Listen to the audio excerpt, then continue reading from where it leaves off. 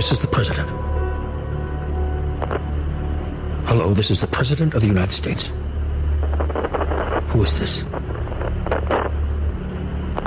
Is it you again? Look behind you. This is my private line. How did you get through? They're everywhere. All the time. We see them every day. But you have to look behind you. There is nothing behind me. How did you get this number? The spaceman told me. What spaceman? It doesn't matter. I'm telling you about monsters. Please, you must look behind you. Young lady, there are no monsters in the Oval Office.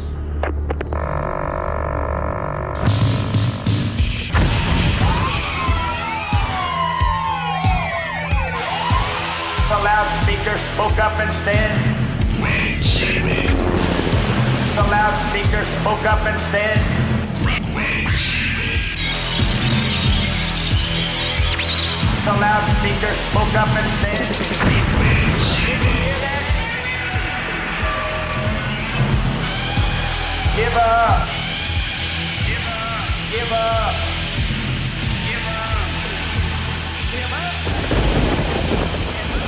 Wayne Shaving. Wayne Shaving. Wayne Shaving.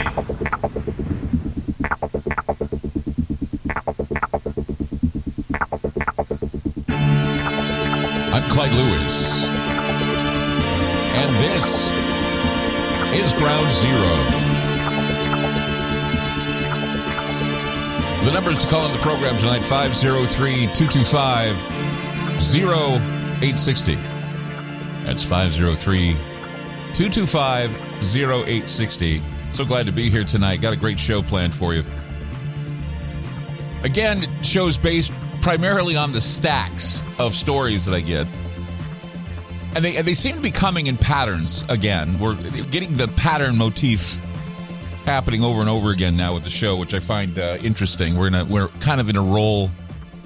Maybe there's something when that happens, when we start seeing heads come up on the coin over and over again, it means that something about to go down. I don't know exactly what it might be. Oh, the Super Bowl. But then again, who knows what's going to happen in the Super Bowl? A lot of people think a lot of good things are going to happen, a lot of bad things are going to happen. We'll be there Monday after the Super Bowl.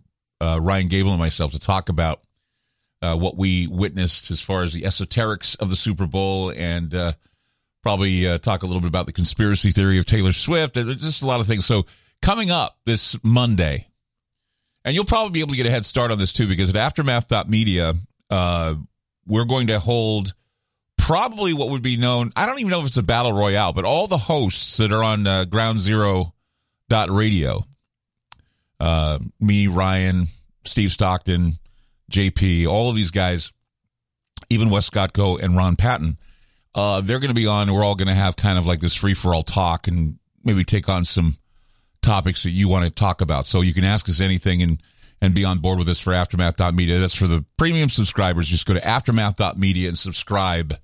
And this is what technology does. It gets us closer together. And I know I enjoy these little webinars because we get to see who the listeners are. We get to know them. It's like a huge family that we all get to know. It's like brothers and sisters, and it's really nice to be able to use that technology. And that's the thing about advanced technology. It's been riding a wave lately. I think so. You go back to, what was it, a couple shows ago, we were talking about how the Senate was grilling Mark Zuckerberg and all the other Silicon Valley guys.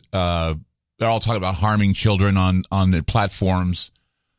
We heard about the successful chipping of a human being courtesy of Elon Musk. We see these miraculous breakthroughs is amazing, and we also are guarded about it because we wonder, and I wonder, about the morality and ethics of the push for a more transhuman world. High-tech societies,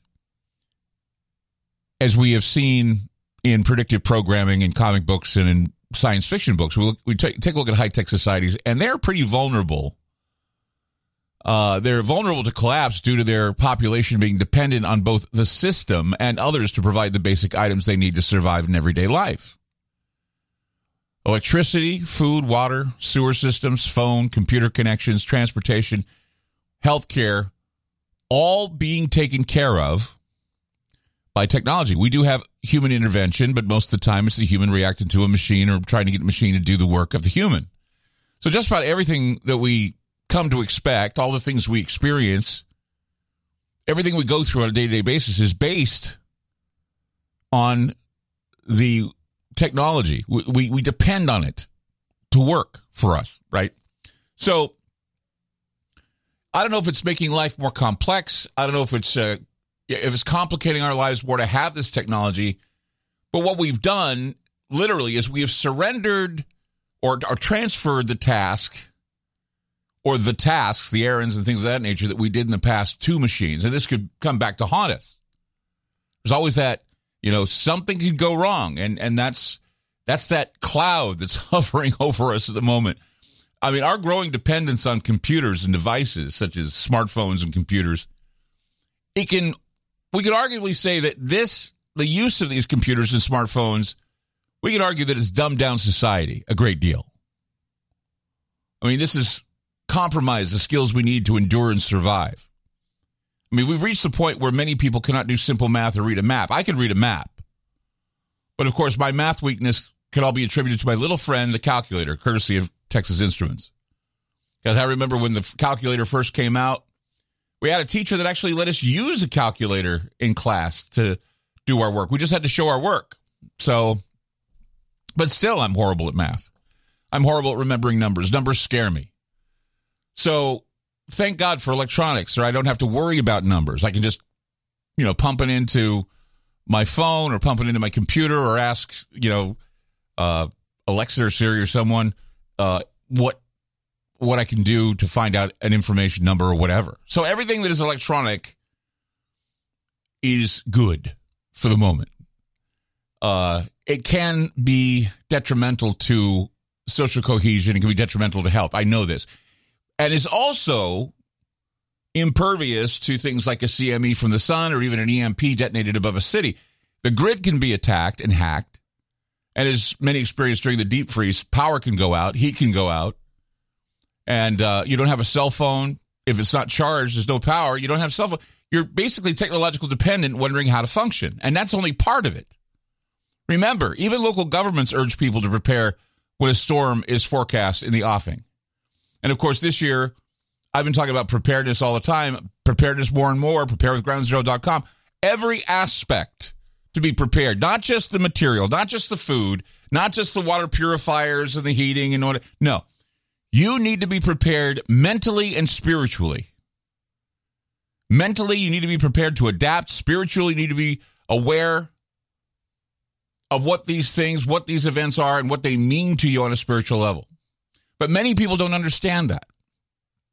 Or many people are in denial. They don't understand why they need to prepare.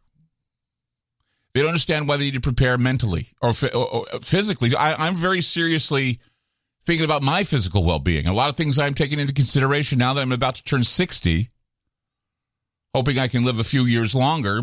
But with my health, it's not bad, but it's not the greatest. So I have to prepare myself both mentally, physically, and of course, all the food that I've gotten from Prepare with Ground Zero and My Patriot Supply and all this. So it takes a great deal of discipline right now. And I know being prepared for an event that may never happen is a pain in the ass, and it can be expensive. But when it's all said and done, preparing may be the most important thing you will ever do, especially in the year 2024. 503-225-0860. That's 503-225-0860. Back with more Ground Zero. Don't go away.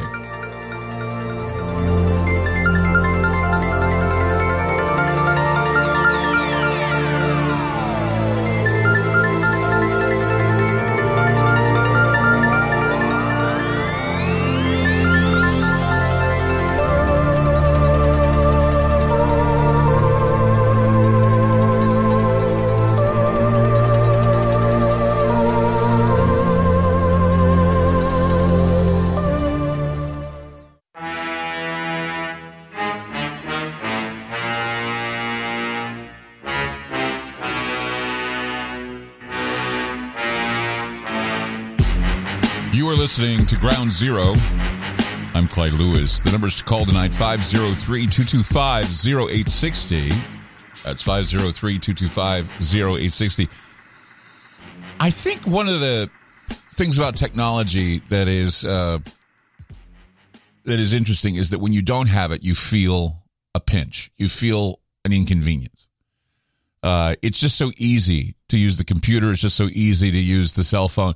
Even doctors. I don't know if you've been to a doctor where, the doctors actually get to a medical website to look up something about a diagnosis or whatever. I had that done before when I've gone to the doctor where they've gone to WebMD. You talk to them about something, then type it in WebMD, and then they're saying, okay, this is what WebMD says. And you're thinking, okay. Doctor uses the internet. Everybody uses the internet, uses technology. But here's something about technology that I think we need to learn, and that is technology can leave us helpless. That is, if you don't know how to use it or if it's taken away. Okay, it leaves you helpless. Here's an example. Personal story. Last weekend, Liam is a teenager and he wants to eat. So he comes downstairs and he says, hey, could you run up to Dairy Queen up the road from our house, pick me up some chicken tenders? And he likes them with barbecue sauce. And so I said, sure, I'll do that. Nothing better to do. So I hopped in the car to get them for him. And I pulled up to the drive-thru. I pulled up to the place where you make the order, and I gave the order. But when I got to the window, and this is what they do now, and it angers me. They open up the window of the Dairy Queen, and they shove this thing in your face. It's like this handheld card reader. And they've been around since COVID because they can hold them and they can keep their distance from you when they're you're sticking your card in them. So anyway, I get to the window. I pulled out my debit card to pay for the meal. The cashier put a handheld card reader in my face, told me to tap my card on the screen of the thing. So I tapped it. She pulled it back and said, "I'm sorry, sir, your card is invalid." I said, no, it can't be. I just checked my account. There's enough money to cover it. She then said, well, let me slide the card. So she grabbed the card. She slides the card on the machine. And the card said invalid. Okay. Again, card's invalid. I was wondering, what the hell's going on here? Something was wrong with my card. And I said, well, could you please type in the card number manually? And she said, I can't do that. Of course she could. I mean, all you got to do is, you can use the keypad to type in the card number manually if you're having a problem getting the card to work. So I said, all right, forget it. Do the order. Keep the order coming. I'm going to head out to an ATM that's just across the street and use my card there. So, yeah, I put the card in the ATM and got out $20. The card worked in the ATM, but for some reason it wasn't working the handheld card reader. So for the moment before I went to the ATM, I felt helpless. I mean, here I was in a drive-thru with other cars behind me arguing over whether my card was invalid, malfunctioning, or I didn't have money on my card. So it would have been a lot less embarrassing if I had a few dollars in my wallet. If I had enough money to pay for it, I'd have to go to an ATM to get the money. So come to find out, I went to the bank and the chip on my card was faulty. It needed to be replaced. I guess I had the card for a long time. It just, the chips wear down. I don't know if it's happened to you, but yeah, the chips wear down on the card. So when this happened, I thought, what is this going to mean if I lived in a cashless society? I wouldn't be able to pay for it. Okay. It would mean that I'd not be able to access my account unless I had a fail-safe or I had another plan. You don't have cash and all you have is the card. Well, they expect you to use a credit card. They expect you. No, I was using a debit card. So all I could think about afterwards, I was thinking, you know what? I guess the only way to solve this problem would be with the inevitable biometrics route that the World Economic Forum is proposing in order to remove the legacy system of regular banking. I felt bad. I thought, yeah, I guess, I mean, they got the rollout going on with digital currency, but it's been delayed, of course, because Congress is debating on whether or not the United States infrastructure is ready for a total cashless exchange. or in these meaningless numbers, they give you power and buy goods and services, whatever you want to call it, the digits, the dots, the jots and tittles, or whatever you want to call them. The rest of the world is not going to wait, and they're not waiting right now. In fact, we know that many other countries now, many countries are now already in the, they're beginning the process here, and many businesses are no longer taking cash. So I was reading yesterday that Australia has become the latest country to dive headfirst into the first goal of the Great Reset, which is to digitize its citizenry. The Australian government announced that it has set July 1st as the tentative rollout date for its nationwide digital ID. So, I mean, again, July 1st is the date they're setting, but the exact date will depend on the timing of its legislation, which is due to be adopted by the federal parliament in that time. So, Australia makes their plans to digitize their people for a cashless society. And so then the UK, United Kingdom, they've made similar plans, which were made public last year in a document titled Enabling the Use of Digital Identities in the UK. So the biometric move is going to include the use of either chips or face recognition, and this is all going for banking and shopping and identification and, just health. And there are other countries too, Ethiopia, Nigeria, China, Ukraine, the EU. They're all in the process of digitizing their citizenry and creating digital banking systems.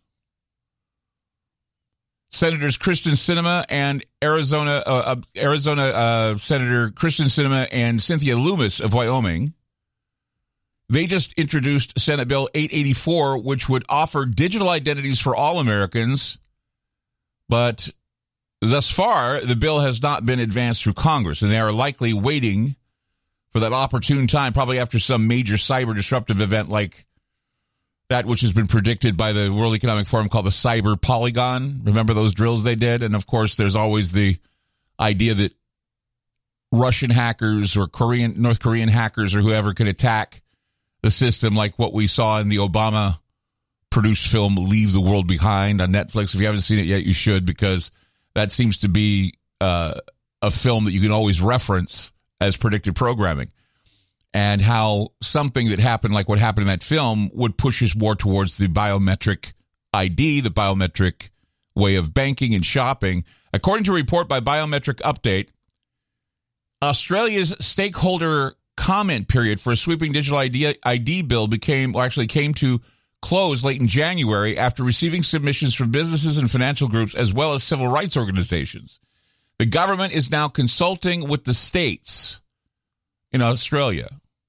Private organizations could apply to be accredited as digital ID services from the government's so-called Trusted Digital Identity Framework. Among companies that have already received accreditation are the Australia Post, MasterCard, and OCR Labs. Banks, retailers, and other institutions will eventually all be co-opted into the digital ID system. MyGov ID, National ID system. It's an expanded version of MyGov ID, which they have in Australia, MyGov ID.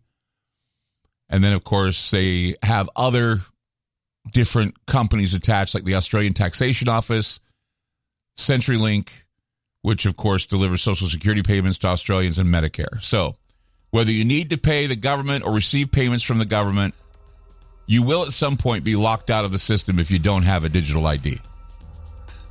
Happening in Australia and the UK and several other countries. Is the United States next, and is it going to happen this year? They said last year they were ready to roll it all out, but they seem to be in a big hurry this year. The World Health Organization wants the digital ID as well. That's another story. 503-225-0860. We'll be back at War Ground Zero. Don't go away.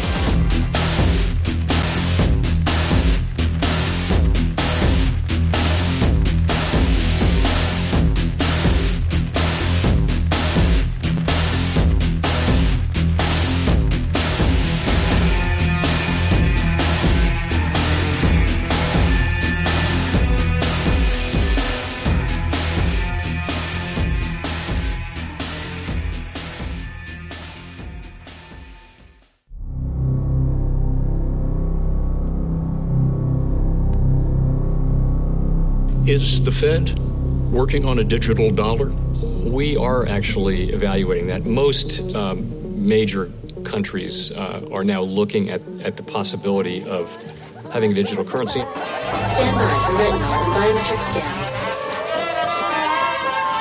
Stand by for retinol and biometric scan. They require that you think in different ways. Stand by for retinol and biometric scan. If you got the money, I got the time. We'll go honky-tonkin' and we'll have a time. We'll make all the right. The long lost door has come back to the fold. With silver you can turn your dreams to gold. Oh, we're in the money. We're in the money. We've got a lot of what it takes to get along. We're in the money. Online banking is omnipresent, and many customers can now use their voice, face, or even fingerprints to log into their bank account and move money around on their mobile phones.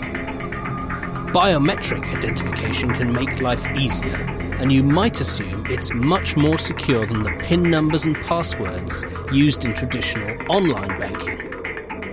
But is it really?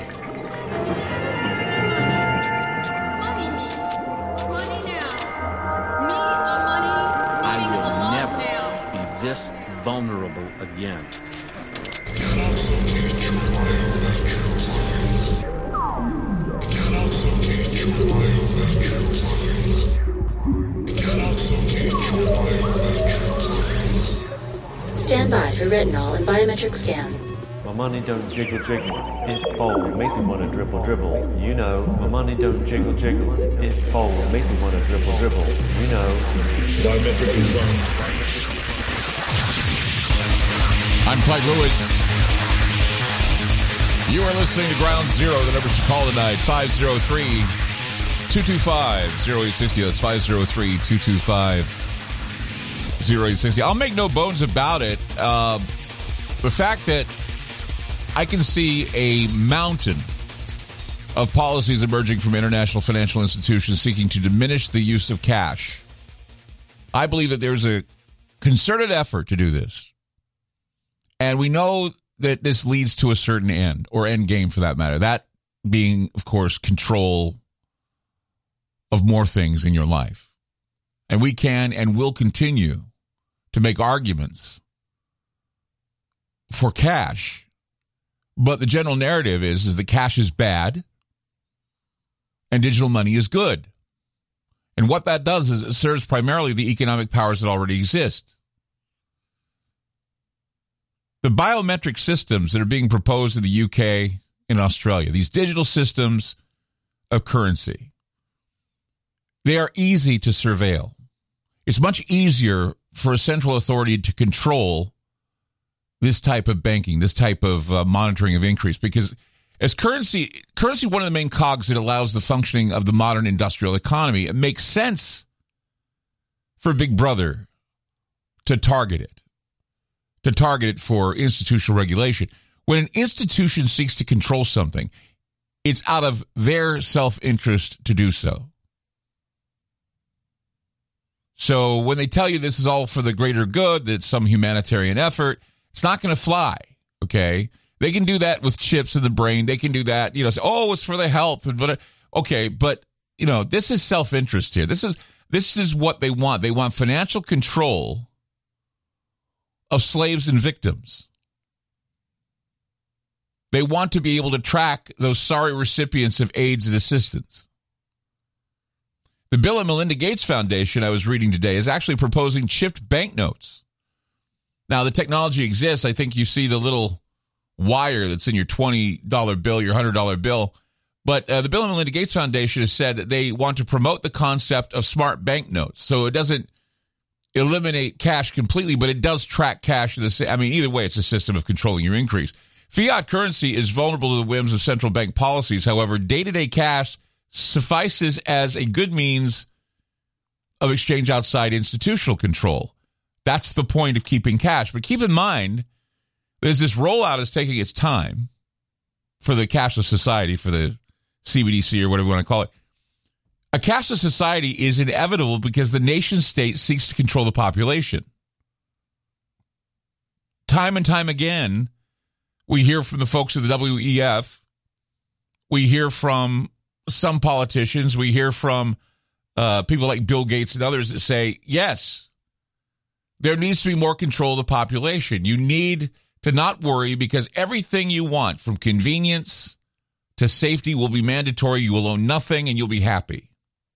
And there will be groups, not just government groups, but other groups that may seek to exert control for other reasons. One trend for banks right now is to limit and control their account holders' funds for various reasons.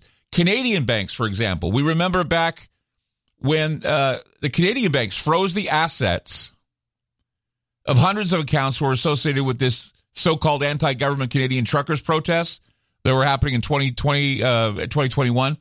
Well, aside from using the Congo of payment gateways to enforcing a political agenda, another emergent trend is for banks to lead the charge on environmentalism because they are joining, if not being a part of or championing, the Environmental Social Governance Program, which is a framework of pro-business, anti-carbon policies. These are in the ready as well.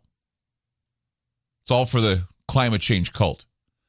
So we look forward to a point in the not-too-distant future where banks will be policing the carbon cost of a customer's purchases and potentially limiting or blocking transactions if the user is too carbon intensive. Now, this, again, is part of the scheme of tighter control and regulation. Cash is a pressure valve to carry out the activities which may be suddenly deemed illegal or unpalatable, yet are necessary for society to continue. So cash could still exist, but it could be illegal to pass it. And it can still be recognized as having value, but it would be illegal to have it. You understand? It's like maybe there would be a black market on cash. Maybe the exchange would happen, and if you got caught exchanging money, then you'd probably end up going to jail, or, you know, because that's the only form of capital that is available to everybody, and that ensures your autonomy. It ensures your privacy. It keeps you from from having anyone intrude. And so a strategic response by governments would say, hey, no, we don't want you to have control of your cash. We will say how you spend it. We will give you what we think you need. So they have a strategy. And it's not the type of strategy that we want to hear about. Because what it'll do is it'll make cash illegal. Most of your transactions are done by card or by exchanging and transferring on a computer. But the whole thing is that there will be either upper limits explored with cash payments, or they will say that cash is one of the elements that create terrorism. So that would limit cash transactions. I mean, there's so many ways they could demonstrate how cash could be a utility for terrorism. They're already doing it for Bitcoin. Only terrorists use Bitcoin. Only people who are, dishonest use Bitcoin. As long as the central banks don't have control, they will vilify whatever they don't have control over. And they'll take all of the bad parts, they'll exploit them so they can have a controlled system. Bad actors having too much power, central policy being dictated by the few vested interests of pursuit of power, blah, blah, blah, blah, blah, power for power's sake. All this will be used to convince you to go cashless. I'll bet you that's what they'll do. All these things I'm telling you right now. 503-225-0860. That's 503-225-0860. I'm Clyde Lewis. You're listening to Ground Zero, and we'll be back.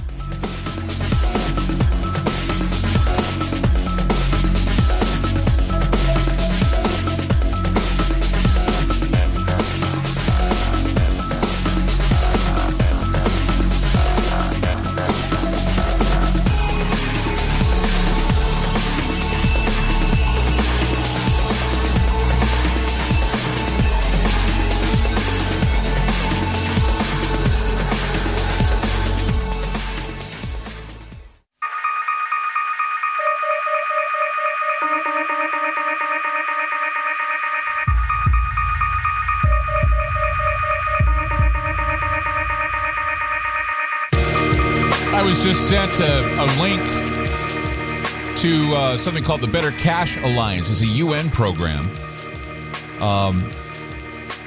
It's I guess I've never heard of it, so I guess it's just it's small potatoes, not much political influence. But if you research a topic like what we're talking about tonight, you find that all of these groups, Better Than Cash and others, they have people behind them like Visa and MasterCard and others. It's a flashy project that looks good on a website. There's a lot of international institutions that are funding it, but it covers the real agendas here. I mean, one of the CEO of Visa, who is a foundational partner of the Better Than Cash initiative, said this: "We're focused on putting cash out of business." Okay?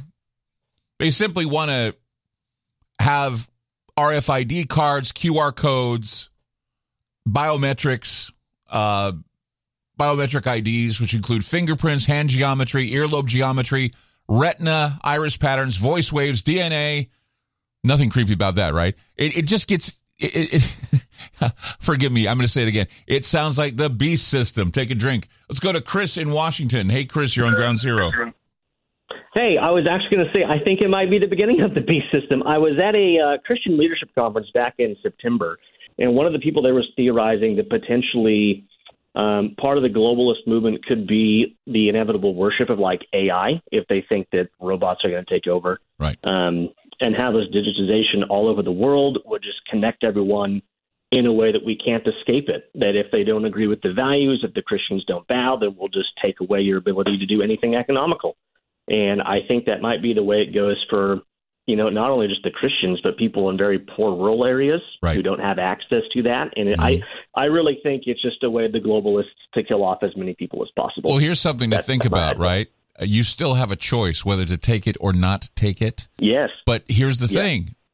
I always say this. The devil and evil, true evil, is when they tell you have a choice and it really isn't a choice. So your choice is take the mark or not take the mark and not eat, drink, or do any business with anybody. You are a pariah and you have to go back to churning your own butter, milking your own cows. And even then, they're going to outlaw gardening. We were just talking about this the other night. So what are you going to do? They're going to make it completely impossible for you to participate in the world without this beast system. And that's why I'm saying that if dollars disappear completely, I'd be very surprised. I'm sure that the dollars will be the money of the cartels. Dollars will be the money of the illegals. Because when I went to, when I was heading to Argentina, we landed in Lima, Peru. And they thought terrorists were on the plane. So we had a number of consulates jump on the plane, give us yellow papers and say, okay, get off the plane. You're American citizens. Show this to the guards that are holding these huge guns. That way you don't get shot. And by all means, do not spend American dollars at the marketplace, at the airport. And so we go, okay, we were scared to death. We had never been to Lima, Peru, and we didn't know what was going on. Got off the plane, and the first thing these vendors asked us for were American dollars. And we didn't go through the exchange at all, so we did pay. We broke the rule and paid with American dollars. Mm-hmm.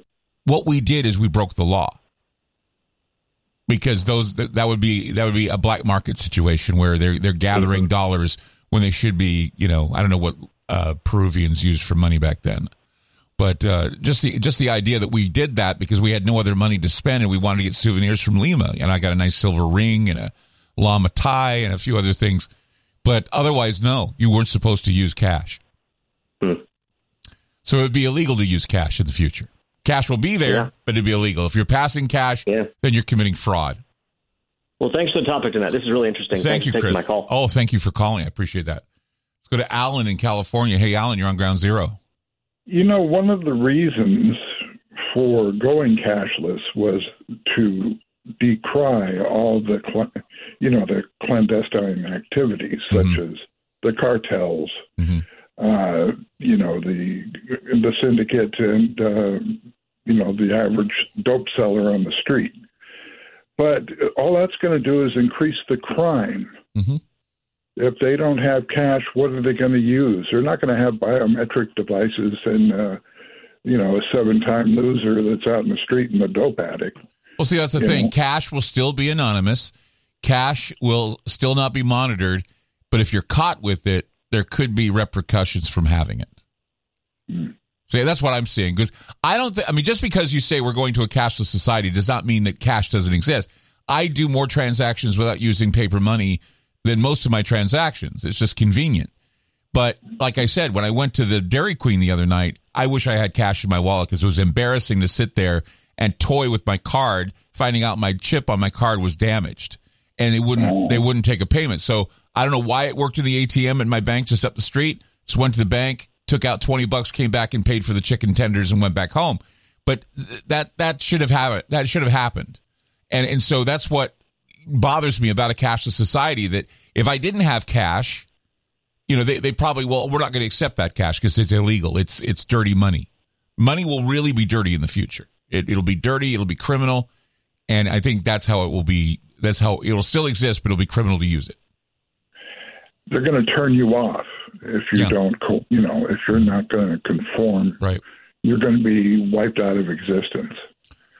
And that's why, here's the thing too.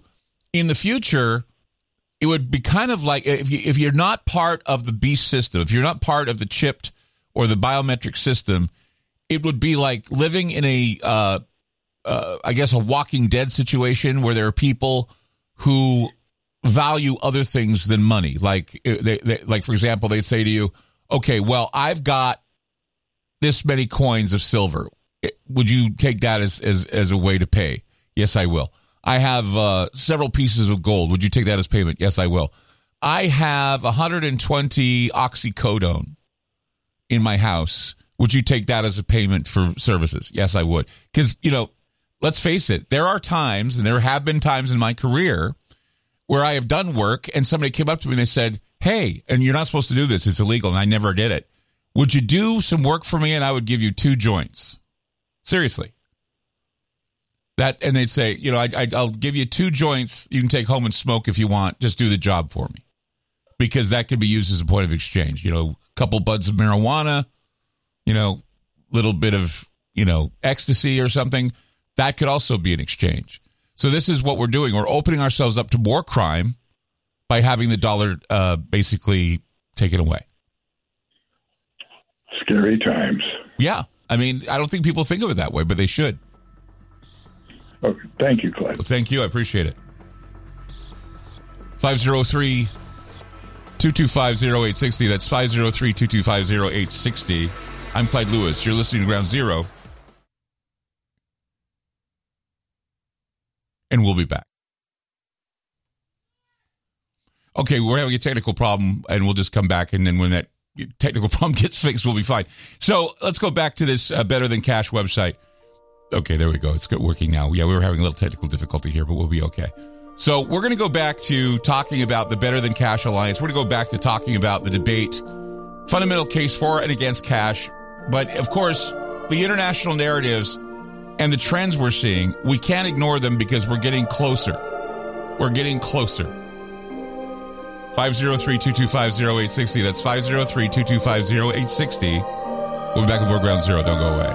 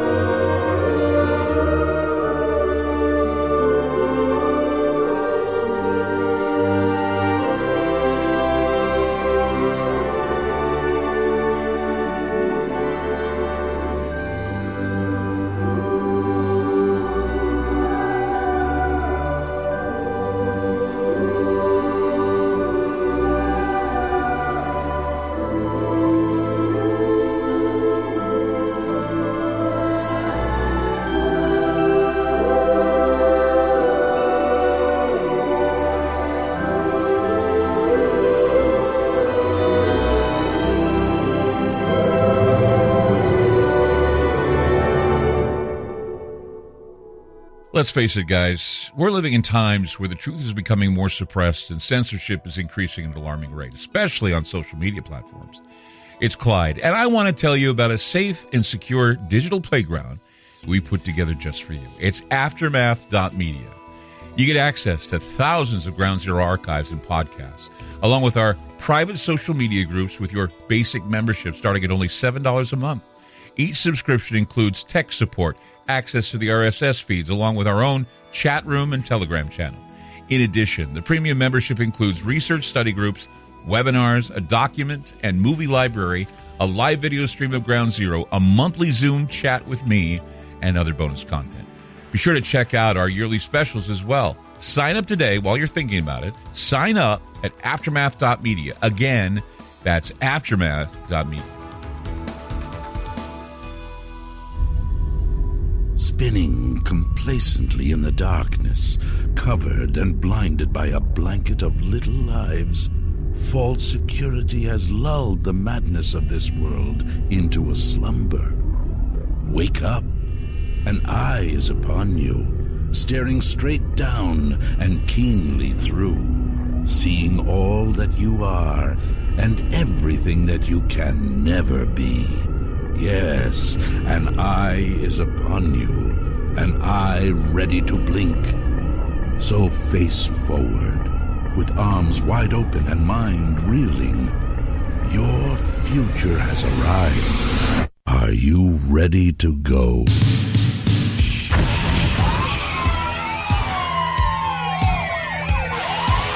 The loudspeaker spoke up and said, the loudspeaker spoke up and said,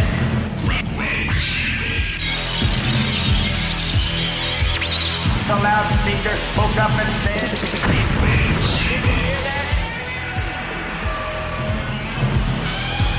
give up, give up, give up, give up, give up.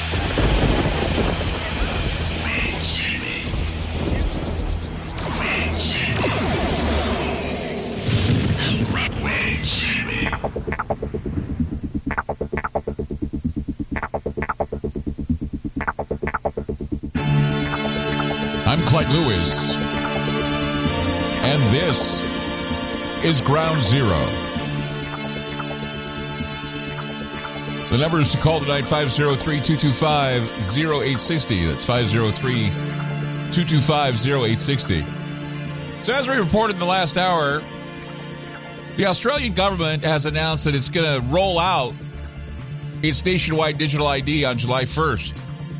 Now, of course, give or take the timing of its legislation, which they're passing right now in order to do this, UK said they're going to do it. They made these... They made their announcement last year. It was in a document that was titled Enabling the Use of Digital Identities in the UK. The biometric move will include the use of either chips or face recognition for banking and shopping. Ethiopia, Nigeria, China, Ukraine, and the EU, a host of other countries, are in the process of digitizing their citizenry. For many reasons, they're digitizing the citizenry, mostly because of banking and exchange. U.S. Senators Kristen Sinema of Arizona and Cynthia Lummis of Wyoming have introduced Senate Bill 884, which would offer digital identities for all Americans, but thus far the bill has not been advanced through Congress. Someone had mentioned in the Aftermath chat tonight that Kristen Sinema was seen at the World Economic Forum meeting. So obviously she's getting her marching orders from another power. So what they're doing is they're waiting for the opportune time probably to maybe wait for some cyber disruption. The World Economic Forum called it the cyber polygon measure, whatever. There was also the same scenario that was in Leave the World Behind, which was that movie by the Obamas. So there was a report that was written about biometric update, Australia's stakeholder comment period, sweeping digital ID bill. Actually, January, they received submissions for business and financial groups and civil rights organizations for digital ID. I know that the World Health Organization talked about disease X, and they actually included as a way to track people, contact tracing, the idea of a digital ID. So private organizations also. I mean, it's not just governments. You can have private organizations who want the biometric accredited digital ID services through trusted digital identity frameworks. There are companies that have done it already. There's Australia Post, MasterCard, OCR Labs, banks, retailers, and institutions that are going to be co-opted by the digital currency system. So what's going on? Well, a lot of countries are jumping on board with the digital ID. A lot of companies are jumping on board with the CBDCs. Whether you need to pay the government, receive payments from the government, you will at some point be locked out of the system if you don't have a digital ID. All accredited digital ID systems will be expected to observe the same 3 levels of security standards, with the highest one including registering user biometrics such as face, palm, or eye scan. Let me say that again. There's the highest security level with an accredited digital ID system. And the way to do it is that you have to register your biometrics, your face recognition, so your face will have to be seen, a palm, your palm of your hand, or an eye scan. Now, sounds very biblical to me. And that is if you believe the old story about the beast, 666, and the number in the hand and the forehead.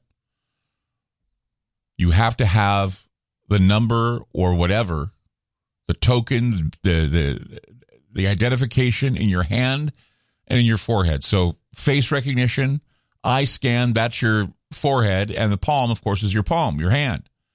It's a spooky adaptation when you look at the big picture.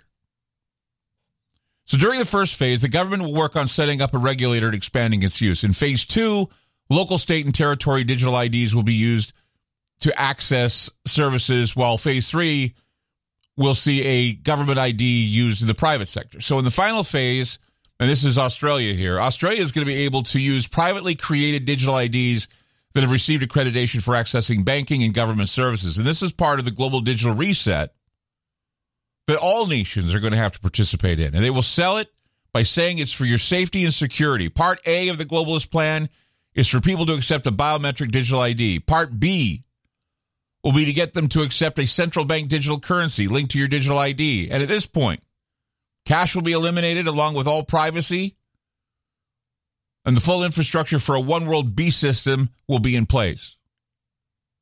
In other words, there'll be no turning back at this point, meaning it's time to exit the system completely or become its slave. You have a choice. It's a very hard choice, not really a choice. I mean, if you choose to have your God-given identity as a human being digitized by the corrupt world system, there would be no reason why you would not accept the mark of the beast. In fact, even if it isn't the mark of the beast or is, you need to make that decision. It's going to be your number exclusively for buying, selling, and doing all business under the watchful eye of Big Brother. So you can deny it, say it's not the mark of the beast, but we've come close so many times, this idea of coercion where you take this or else. You get the jab, you get the shot or else. You get the digital ID or else. You do not use cash or else. You have a number. It's in your hand and in your forehead. This number is registered to your biometrics. You either use this or else. Digitize your identity. Use your digitized form of fake money in order to buy or sell. Then your God-given free will has at this point been hijacked and taken from you. It no longer exists under your control. You forfeited your own free will to a demonic Tower of Babel system. Everything that's digital is virtual, not something tangible you hold in your hand, like gold or silver or coins, a card, or even paper money. It can be programmed, meaning it can be turned on and off at a whim. It can be part of an AI-driven social credit system built upon demonic algorithms out of your control. You step out of line. Let's say, for example, you refuse to stay up to date on your shots. Your money gets turned off, just like that. You criticize the government. You go after the corporate narrative online. Your money gets turned off. You buy more meat than you're supposed to get or more gasoline than you have been allotted by the system. Your money gets turned off.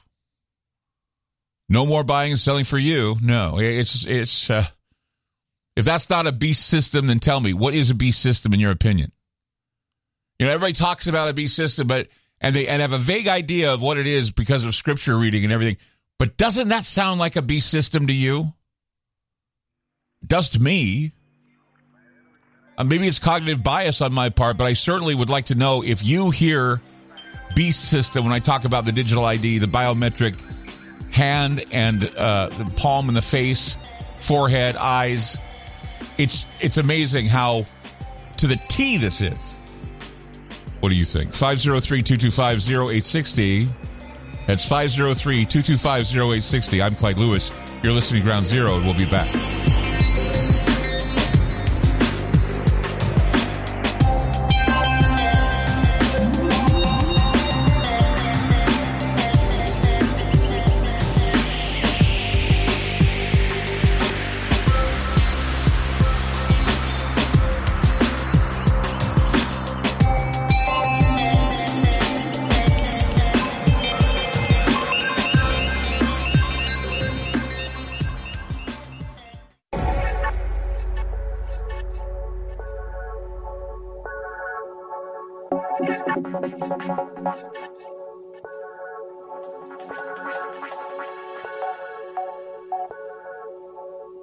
$503-225-0860. Got a lot of phones to get to. Let's go to Jared in Arizona. You're on Ground Zero. Hey, Clyde. I hope you and the family are doing great. Yeah, we are. Hey, I just wanted to make a comment here on the transactional data. I mean, you're right on track. The blockchain technology is upon us, and I don't know if a lot of people are aware of that, but the BIS, which is the Bank of International Settlements for Payments, cross-border payments, which I believe was located in Germany, is relocating to Europe. But anyway, so they currently use SWIFT for settlement payments. And I know Ripple, who owns XRP, is working in conjunction with SWIFT. I doubt that XRP is going to replace SWIFT for the payments, but they have a faster transaction rate. Right. But, you know, blockchain technology is still a ledger to where they can still track your data and information. Right. But the CBDCs are in the works, and they are currently testing this. Well, I've always said that the blockchain is the closest thing we have to the singularity, because it actually is a thinking machine now that knows exactly how to get it to go bigger. It grows and grows and grows because of the fact that it has value, and it knows its value, and that's why it grows the way it does. Exactly, and you're right on track with all the information you're providing, and it's scary, to tell you the truth. Right. But it is happening. Yeah. Well, the thing we need to think about. The thing we need to think about is that it says here that you're a crypto guy. Yeah, I have a little crypto out there too. I don't have as much as I used to because I just can't afford to buy it. I just have like a little bit in there. You know, my little digital wallet. There's a little bit in there at all. But I'm just saying that. You know, we're going to have the coexistence here, and there's going to be a war. I'm certain that there's going to be a war. The central bank is going to be bitching and moaning about how, you know, crypto is cutting into their business. And like I say, dollars may not disappear, but they're going to be used as currency, and the people using it as currency will be criminals. Same with, cryptocurrency. Exactly. So. Yeah, and, you know, Bitcoin gets a bad name or had a bad reputation upon it. But you know what? Jamie Dimon was the biggest bank in the world. They got the ETM approved, right? So the approval's in place for the general population. And the government owns Bitcoin from all the fraud alerts and stuff. They confiscated a lot of Bitcoin. So they own Bitcoin. You know, they don't really make that public. But it's just funny that it's just a double-edged sword for them, you know. So, yeah, it just seems to be that way with such the diversification we have. It's best to have things that are counted upon. That may even be cash. I don't know if cash is even going to have wealth. I know that when you live in South America, it doesn't. You wake up one day and your 2 peso turns out to be worthless. So it's because they just overturn economies. Exactly. They just overturn economies. One day you pay 50 cents for a loaf of bread. Next morning you're paying $5 for it. It doesn't make any sense. Yes, and you know what's the Bitcoin de-inflationary context of it? You know, there's 21 million coins out there, but they say 19.5 million every 4 years it halves, right? So they're cut in half every 4 years. So it just still has another close to 100 years of halving events. But every time it halves, that's when Bitcoin runs. So the bull market is upon us here. It's going to be a very interesting, in April, May. That's basically what I'm seeing too. Yes. Is there's going to be a big shakeup. And in July 1st, of course, for Australia, it's going with the full-on ID, MyGov ID, and the money ID. It's going to be interesting to see how the world reacts to that. And you know what's really funny is, I don't know if I brought this up, maybe I did. The only country right now that is not going full bore digital the UAE. And I don't understand why, because they are the biggest business, they're the most business-oriented country ever, the United Arab Emirates, and yet they're not pushing the digital currency right now. Yeah, it's interesting. That should tell you something. That's going to happen, but right. Anyway, I love your show, Clyde. Thank you, man. Stuff, and your staff is excellent. Oh, So thank you. I appreciate the call. Thank you so much. Let's go to Glenn in New Hampshire. Hey, Glenn, you're on Ground Zero. Hey, Clyde. I don't understand how the people over in Switzerland think they can stand up to the BRICS nations who are going to be trading in hard assets. Right. Makes no sense. Well, even Putin said in his interview tonight with Tucker, he said, yeah, the BRICS nations are going to be very tough to beat. Absolutely. The dollar is just going to be worthless. And I don't know what to say. It's really scary. Import? We don't, we're hardly even importing any farm goods anymore. No. So there's just no way that the dollar is going to stand up to the, BRICS nations with gold, silver, energy. They're gutting the system. Impossible. They're gutting the system, Glenn. And we're watching it happen, and people are in denial because they're always thinking that their dollar is going to buy them something. And then one day you're going to wake up and you're going to say, what's my dollar worth? Nothing. Okay, what do I do now? Oh, those little numbers that you see right there, that's all you're worth right now. Or those little numbers on that account slip. That's it. Yeah. The money changers tables have been flipped, and nobody even knows it yet. No. But they will. Because it's invisible. Yeah, they'll know when they feel it. It's like money isn't real until you owe it. Money isn't real until you feel its loss, and that's exactly how it's going to be in the future. You're exactly right. Thank you, Glenn. It's a sad state of affairs. It is. Thank you for calling. I appreciate you adding to the show. Appreciate that very much. Go to Mike in Arizona. You're on Ground Zero. Yeah, I was. Thank you for your show, Clyde. I was wondering, with all these countries buying up gold and buying up silver, if we're going to go to a digital currency, then why are they buying all this gold and silver? Is it going to be a two-tiered system? Only the billionaires and the rich countries have the gold and silver, and we're forced to be into this digital currency? Well, it's like, okay, look, you're right. They're getting all the things that you should be getting, and that's why I'm saying you do what they do. When I play 21 in Vegas, I do what the dealer will do. I don't play for skill. I don't play for the game. I play for what the dealer is going to do. I try to anticipate what the dealer is going to do, so I get 21 or a blackjack. That's how I play. That's how you should play too. If you see how the house is dealing the cards, and you play because you want to be a good sport about it, you're going to lose. And if you see them buying up gold, you see them buying up silver, what do? Buy up gold and silver. If they're investing in things like butter and meat and farming, then maybe you should pay attention to why they're doing that, because they want to undermine it and give you the slop while they take all the spoils of this war that they're forging against us. And that's why we need to be aware of what exactly is going on, because, the media is not going to tell you this. And the reason why I'm not going to tell you is because it just really damages the credibility of our political figures, where they're already damaged. So yes, get gold, get silver, have the things that the elite are getting, and you can do it little by little. You don't have to buy a whole ton of stuff. You just go out there and you get a little at a time. Okay, I'm already on board with that. Where I'm going with this is there's a lot of folks that I know that they have gold and silver. Now, are they going to make it illegal for us as the average Joe to buy and sell with gold and silver bullion while the elites are trading billions of dollars in gold and silver and buying this and that? I mean, is it going to be a two-tiered system where only you got to be so rich in order for you to use the gold and silver? I don't know. I mean, that's the thing, is that the whole idea of the digital ID is going to throw everything on its ear, okay? And all I know is if you have something of value, gold, silver, even if somebody recognizes the dollar still is valuable, if you have this set aside, then you're going to be able to use it as a rate of exchange or use it for an exchange thing. That's the thing you need to understand, is that gold and silver, even if it's illegal, you could probably pass it. But again, you're going to become a criminal even if you pass dollars. So think of that. Yeah, and that's crazy. I mean, Here you got China, you've got UK.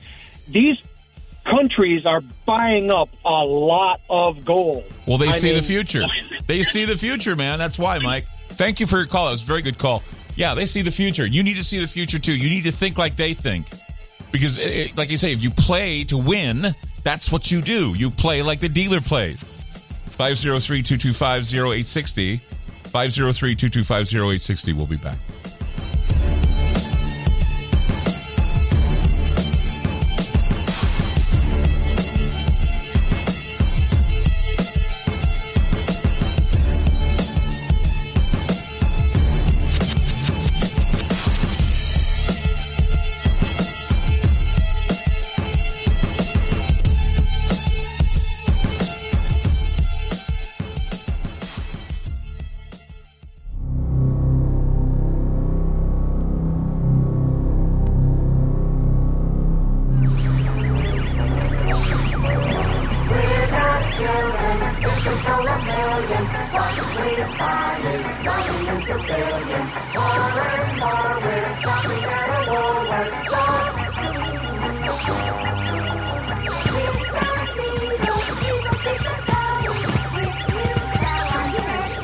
You have any idea what you just did? Come on, we just made the deal of our lifetimes. We should celebrate. You just bet against the American economy. Yeah, we did. Yeah. Which means, if we're right, people lose homes, people lose jobs, people lose retirement savings, people lose pensions. This was digital currency that was pretty much untraceable. The digital currency has plunged over 20%. We may have little influence on how the central banks decide about the future policies, but we know that if we don't change course, we will have hundreds of millions of people falling back into poverty.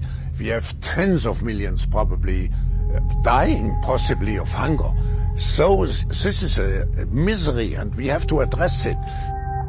I used to think that my life was a tragedy. You know what I hate about banking? It reduces people to numbers. Here's a number. Every 1% unemployment goes up, 40,000 people die. Did you know that?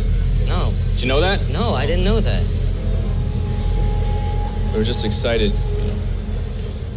Whoa, I just got really scared. But now I realize, it's a comedy. It's a comedy. It's a comedy. It's a comedy. I'm Clyde Lewis. You are listening to Ground Zero. The numbers to call tonight, 503-225-0860. 503-225-0860. Yes, digital IDs happening all over the world, rolling them out this summer, this spring. The idea of the World Health Organization doing their digital ID, and IDs for cashless society, CBDCs, on the way too. Did you know there are already businesses here in the States that offer biometric purchases, palm payment option, they call it. Amazon's palm reading payment technology was first introduced at Whole Foods. That was in California. And what the palm payment option does, it enables customers to pay for their groceries by scanning their palms at checkout terminals rather than using cash or card. Panera Bread has been experimenting with the palm payment option, the cashless payment system. So the war on cash marches on. Some businesses are doing it. It's yet another version of this contactless payment system that seems to be a remnant of the pandemic. It's been the standard of many businesses in order for workers to keep their distance from people who may be spreading COVID-19. Ironically, I rarely see a moment where the touchscreens are cleaned. I don't know. Somebody just to go, hey, look, it's clean now. If you touch it, you're not going to get a germ.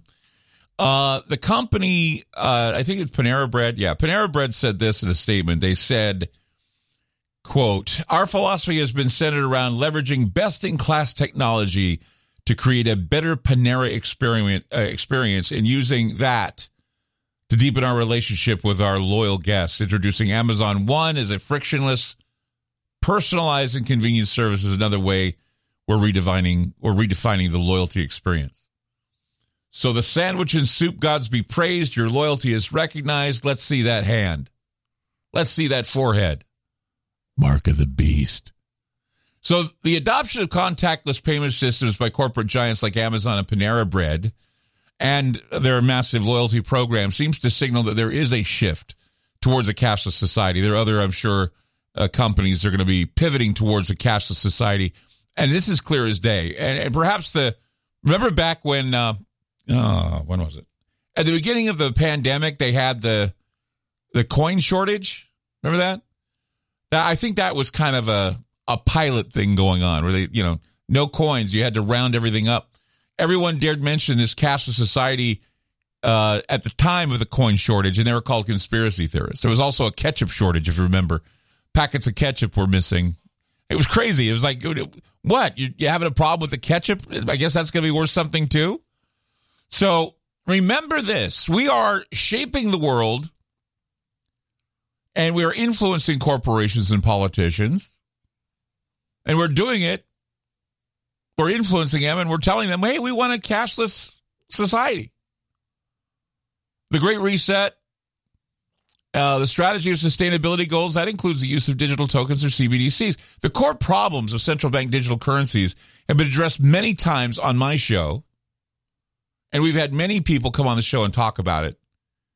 But we may, it may bear repeating these two facts. First, in a cashless society, all privacy and trade is lost. And second, banks and governments will control access to all of your money, all of it. And if such a system is allowed, it will act as a major stepping stone to technocratic authoritarianism. It's inevitable. Most people think of money they deposit in the bank as a personal asset they own. This is my money. It's it's not your money. Once you put it in the bank, it's their money. They use it. And they say, oh, we'll give you a little interest because we're using the money that you're not using. You're putting in a bank. So once you deposit money at the bank, it's no longer your property. Instead, it's the bank's. And once it's in the bank, they can do whatever they want with it. Once you deposit your money at the bank, they can do whatever they want with it. What you really own is the bank's promise that when you come to call for that money, they're going to pay you back. It's an unsecured liability, which makes you technically and legally a creditor to the bank. They owe you. You give them money, you're saying, I'm giving you this money, you're going to play with it, you can do whatever you want with it. But when I come back to ask for it, it better be there. And that's why, you get interest. If it's in a savings account, checking account, I don't know. You got a bank's promise to give you back the money. But if we have a banking system that is intertwined with government everywhere and it's expanded through digital currency, you might as well forget it because they can do whatever they want with your little digits. That's exactly what they're doing in Nigeria. It's exactly what they're doing in Australia. Cash withdrawal limits and debit card transaction restrictions have been imposed there, among other measures. And in addition, capital controls made it challenging to send money out of the country. And Australia sees this as good business. This is how they treat creditors as slaves. This is how they treat you as a slave. You're a creditor to the bank, so you become a slave.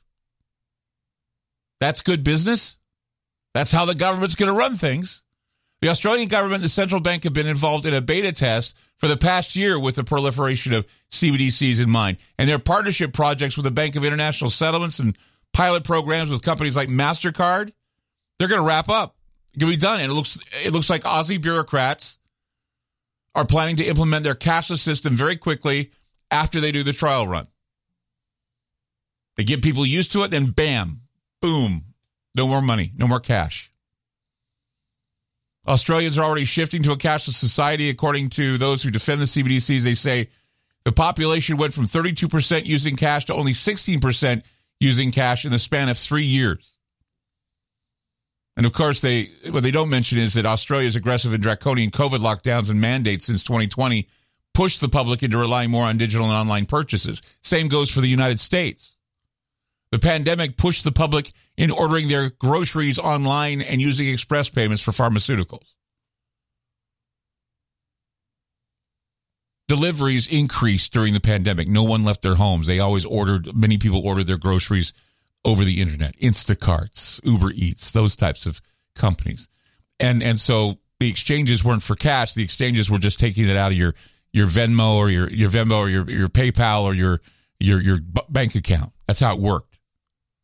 Or you moved your crypto wallet. You got some money out of your crypto wallet, threw it in your bank account, and used that. Didn't have to go to the bank. This is how it begins, guys. The cryptocurrency, and then, of course, the CBDC, the cashless society, the hand, the forehead, 666. You're done. 503-225-0860. It's 503-225-0860. Back with more Ground Zero. Don't you dare go away.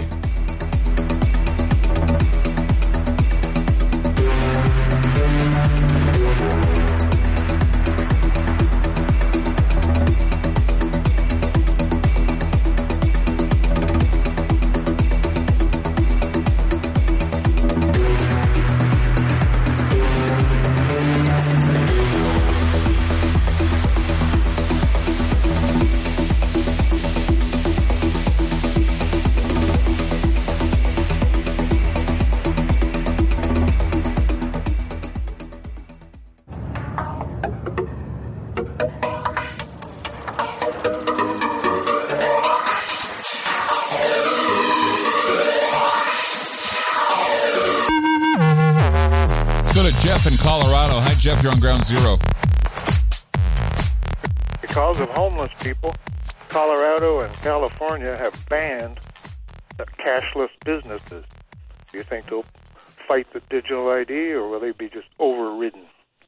Well, I mean, it's easy just to gather a bunch of homeless people together and chip them? Probably. So, I mean, that only works for a little while. I mean, yeah, cashless. It's like when I walk. That's why I don't walk downtown. I don't go downtown anymore because I always get accosted by these people wanting money. And I look at them and say, I don't carry any money. I'm digital. And then lately I've noticed, though, that people walk around with what do they call that thing where they attach it to the cell phone. And then they'll just take your card and they'll swipe it. They have one of those, one of the little attachments they put on their cell phone so you can swipe it now because people walk around with their cards. And so if they say, I'm sorry, I don't carry any money, he says, that's okay. I've got this on my cell phone and you can swipe a card if you want. So I haven't heard of that. Yeah, they do that now. It's kind of crazy. That's why I just avoid downtown because anymore, man, if you don't give them any money, they'll either stab you or pee on your shoes. I don't know what they'll do to you, but they'll do something crazy. Mm-hmm. So well, I just wanted to point that out. I appreciate that. Thanks for calling. I'll keep that in mind. Let's go down to Austin in Connecticut. Hey, Austin, you're on Ground Zero. Hi, Clyde. I've been hearing you guys talk about digital currencies and alternatives for this upcoming cashless society you've been talking about. And my big question is, what's going to enable a regular person like you or I to be able to get these alternative currencies, alternative assets, we'll say, in a world where the rich are already seizing as many physical and financial assets that they can? Well, you can get Bitcoin now. I mean, you don't have to buy it. You don't have to buy a full Bitcoin. Like I said, I haven't got a full Bitcoin in my wallet, but I've got Bitcoin pieces in my wallet. I mean, it's nothing physical or tangible, but it's there. I mean, it's $200, $300 in Bitcoin, which means I don't even have a full Bitcoin. Well, sure, but I feel like we're in an age where the disparity between a wealthy American like Jeff Bezos or Elon Musk and a person like you or I is getting wider and wider. And as an American who essentially lives paycheck to paycheck, right. I don't see the opportunity to pick up even a fraction of a Bitcoin like you describe. Yes, you can. I just don't know how it's going to work. $10. $10 gets you a fraction of Bitcoin. And then watch it grow. Seriously, that's how it works. You don't have to buy. When you go out and get Bitcoin in your digital wallet, you're not going to go out and buy yourself I don't know how much Bitcoin is now. You're not going to go out and get yourself a $30,000 Bitcoin. It's not going to happen. I mean, I'm not going to do that. You're not going to do that. But if you buy $10 in Bitcoin, or if you buy $15 in Bitcoin or $20 in Bitcoin once a month, and you put it away, you watch that grow. It gets bigger. You wake up tomorrow, it's gone up 20, 30%. You gain money. It's a win-win. Do you think that with news media, business media, because I work in a financial institution, I see a lot of these business channels where they're like, oh, Bitcoin is $36,000. You think they phrase it that way to intimidate a person out of buying it? No. I mean, if you know something about cryptocurrency, you know that you can buy as little or as much as you want. That's the whole point. And a lot of people don't understand it because they think, well, what's it backed by? Nothing. Well, what's my dollar backed by? Nothing. So it's just, I don't know. It's like we put a value on something and we say it's valuable and it makes you money. So like I say, you don't have to feel intimidated about Bitcoin. You can go in and, I mean, like, I haven't looked at my wallet for I don't know how long. I bet you if I looked at it now, it's probably either up to $300 or $400 because Bitcoin increases in value. I mean, if it goes up 100%, man, I'll be raking a lot more bucks. But it's just because I used to have like, what was it? I had $3,000 in Bitcoin. When the Bitcoin shot up, I got $3,000 in Bitcoin. I went out and I bought beds for my house. And then what all was left was the $200 in Bitcoin that I have sitting there. I haven't touched it since then. So you can go out and get yourself $10, $20 in Bitcoin and put it in your wallet and keep it there and hold on to it for dear life and watch it grow. It's like a bond, something like that. Makes sense to me. Yeah. Thank you for clarifying that.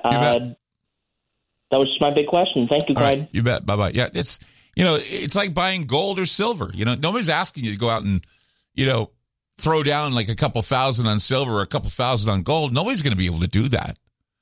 But you buy a little bit and you watch it grow. You see, oh, wow, man, it took a hit or it rose up, but it's always going to retain value. It's always going to have some value somewhere. Bitcoin's the same way. It's always going to retain value until it doesn't anymore. Cryptocurrencies are iffy currencies, but they are making money now for people, and it works for people if they just know how to do it. It can become confusing because you don't know where the money's coming from, but still, it's an interesting process. Go to Rick in Ottawa. Hey, Rick, you're on Ground Zero. Oh, hi, Clyde. Your comment on playing against the House or maybe with the House, what the Wayne Gretzky and the Red Baron had in common was they would have this uncanny or well-developed sense of what their opponent was going to do next. Right. Wayne Gretzky would figure out not where the puck is now, but where it's going to be, a couple of seconds from now. The Red Baron, I just did some reading on him. He had the same philosophy as far as taking down, the enemy. Yeah. And I think we, as much as possible, need to do that. And regarding COVID and everything they did in COVID being a beta test, they prepared us for all this in a way that we know they're out to get us. I remember fuming when I went into a pizza joint here in Ottawa, and I had cash in my pocket. I had no money in either one of my accounts. They wouldn't let me buy a pizza. I bet you I almost did it. I was almost going to wave a $50 bill in the air and say, hey, I'll give this to anybody who will make me a pizza on top of what I pay for the pizza. But, of course, they wouldn't do it. They would not let me buy a pizza with cash. That's and that insane. Was, down in the early days of COVID. Well, that's insane. I mean, and that's the thing is that, of course, you were hearing about how, using cash would spread disease and all that stuff. And then we hear what happened to the Canadian truckers, and you're thinking, so they have the right to go into people's accounts and freeze them, thinking they're terrorists. That's terrorism. Well, now the WHO is going to try that with farmers. They've already cooperating, according to the story I read, I think on Gateway Pundit. They're already going to try to shut down farmers using some of the big banks in the States and elsewhere in the world who are, not using enough or using too much nitrogen or whatever. Yep. So that's, and none of this gets taken on by the media because the media doesn't want you to know about these underhanded things they're doing. They just want you to get all excited about, Trump and Nikki Haley and whether or not Biden's insane. And that's the whole point is that, if you're getting into the cheerleading type of way with politics and making it simple and every commercial afterwards is about Pfizer or getting a new telephone, we're all fine. We're pacified. But then when they wake up one day and find out that their meats are going to go up exponentially because they're basically treating farmers like second-class citizens, people say, what's going on? What happened? Well, you're not listening to the right news. You're not listening to the right shows. And you're talking to people and saying they're conspiracy theorists without doing the research on your own. That's the problem right now. Yes, it is. Good night. Have a good night, Clark. Oh, thank you. You're right on again. I appreciate it. Thank you so much. Yeah, that's the value of what we do here on this program. And if you find it valuable, I'd suggest that you subscribe to Aftermath.media. Because, there are going to be times, look at what they're doing to Tucker Carlson right now after he interviewed Vladimir Putin. I don't know if I'll talk about that tomorrow, but I just find it interesting. They put him on a hit list now. They're saying that he should get the Espionage Act thrown at him. They're doing this to journalists. They're doing this to people that want to report things that people really give a damn about. Not the same old pap you get from the MSNBC or the CBS, ABC, or CNN, or Fox. It's important that we keep independent media alive. Otherwise, you're not going to be hearing anything. You're just going to be hearing the same old politics and political claptrap that you hear all the time. We are something different. We value it. We hope you value it too. Aftermath.media. Sign up today. I'm going to be doing a chat with all of the hosts this Saturday at 2 p.m. Pacific time. We invite you to subscribe. I'll be there along with several other talk show hosts as well. We'll see you then. 503-225-0860. I'm Clyde Lewis. We'll be back.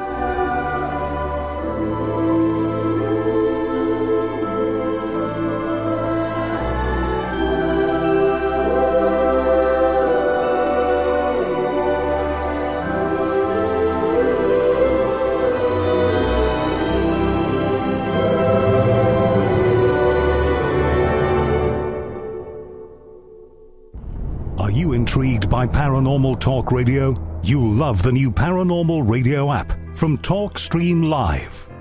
You'll find a great selection of talk shows covering UFOs, ghosts, strange phenomena, and much more. Download the Paranormal Radio app now and start listening to the very best in paranormal talk entertainment, including the network you're listening to right now. The Paranormal Radio app, free in Google Play and the iOS App Store.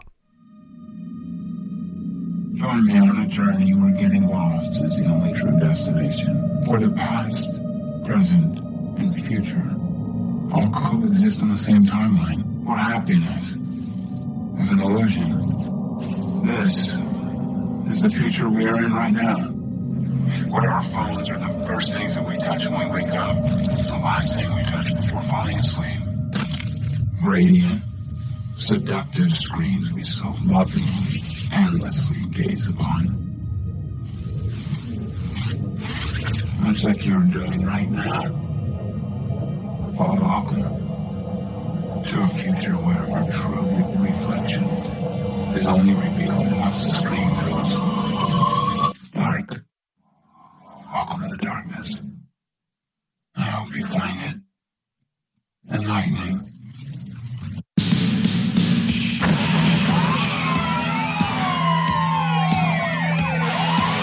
The loudspeaker spoke up and said, the loudspeaker spoke up and said,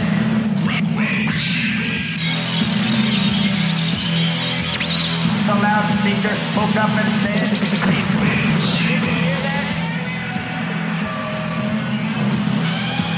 give up, give up, give up.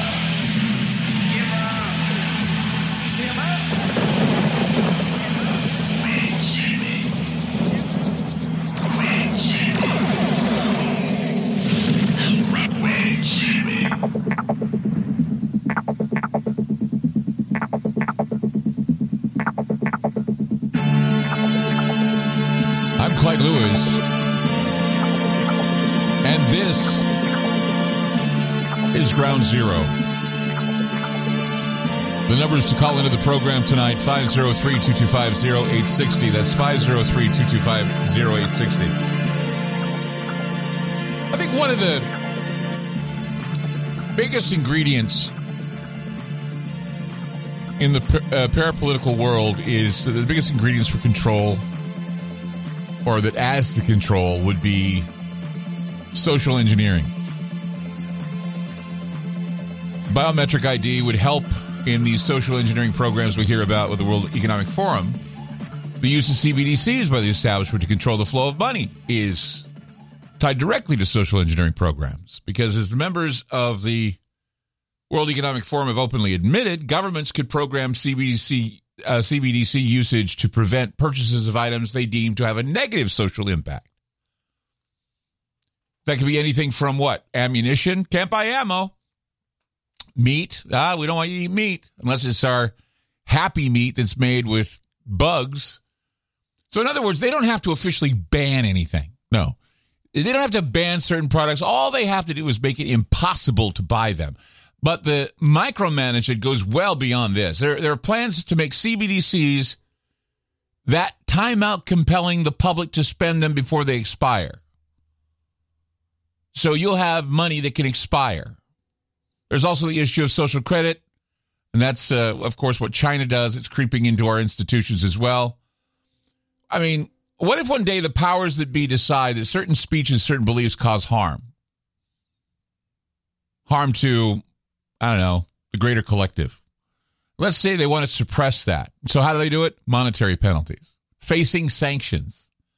Hear that again, talking about Tucker in his interview with Putin. He'll face sanctions. Well, why? He's a journalist. Well, limitations on how you can use your bank account. Every time you make a comment they don't like in social media, every time you do a presentation or you do journalism, or it can result in your account being frozen for a period of time until you publicly apologize for your statements, go on a show trial. And it makes sense that Australia is going to be one of the first countries, one of the first nations to adopt the cashless structure. The government was very successful in enforcing extreme COVID lockdowns, and the public didn't resist. Citizens in cities were under house arrest and were not even allowed to go to the parks or beaches in many cases. Nothing like killing your economy for a freaking stupid pandemic.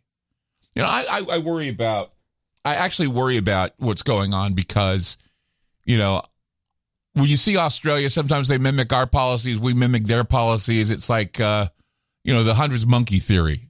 You know, we'll wash our sweet potatoes one way and they'll wash them another way. And as CBDCs come to your neighborhood, you will now know what to expect. Right? I mean, governments will probably mandate CBDCs as a solution when the next real or contrived crisis hits, which is likely not far off. There's an excellent chance more inflation and financial chaos is coming soon. I was just overhearing a conversation on another talk show. Janet Yellen was talking about, hey, yeah, the prices are high, but we're gonna up wages. Really? When? You know, why don't you just bring down prices or we're gonna have a recession? See, that's the problem with you. This is the problem of being a part or at least being subjected to this absurd new world order. It happens so fast because the window seems to be, well, from now until 2030. And this is going to speed up, and this is why moves like, you know, digital currencies, digital IDs, barometrics, all that. Biometrics. I'm sorry, barometrics. That's weather. Biometrics. All this are being done because they want to take away your ability to hold currency. This is why it's important that you need to hold on to something. And I mean it. Gold, silver, anything else you can use for exchange. You need a mode of exchange. Because, let's face it, American society is unraveling and undergoing profound changes. And what these profound changes are going to do is they're going to eventually upend markets. It's going to change the way we're governed. And we're going to come to realize that society is transforming markets and governance, not the other way around. I mean, we have the power to say no to these propositions. We have the power to get gold, get silver, get other things. But there's really no one at the moment that's organizing a protest against the technological stealing of your assets. And that is why it's the responsibility of every citizen to be aware of what is going on and not indulge in the media patty cake that's going on between, well, it's political porn. That's exactly what, I mean, the dominance of finance and corporate self-interest, hyperglobalization has undermined civic virtue. It's undermined social cohesion and the social contract. Rather than the market serving society, society now serves the market, and finance, they serve it in a painfully obvious two-tiered neo-feudal structure in which few garner the vast majority of the wealth and political power. The possession of high-tech power over finance and financial increase is a major withdrawal and can be seen as a constitutional intrusion. President Biden already signed Executive Order 14067, and this order is officially titled Ensuring Responsible Development of Digital Assets. It was signed March 9th, 2022, and is the 83rd executive order signed by the president. The ultimate aim is to order and develop digital assets in a responsible way. This lays the groundwork for CBDCs. You know what else this lays the groundwork for? something that my guest tonight calls the great takeaway. The future, we know, is a hard nut to crack, but perhaps it's best to stay on the safe side and avoid as much as possible the temptation of biometric pressure, the temptation of CBDCs, because they're coming. Not all countries are going to go along with this. And thankfully, there are still countries with no war on cash in the cashless society. But our government, meanwhile, is looking to take even greater control. Again, take away.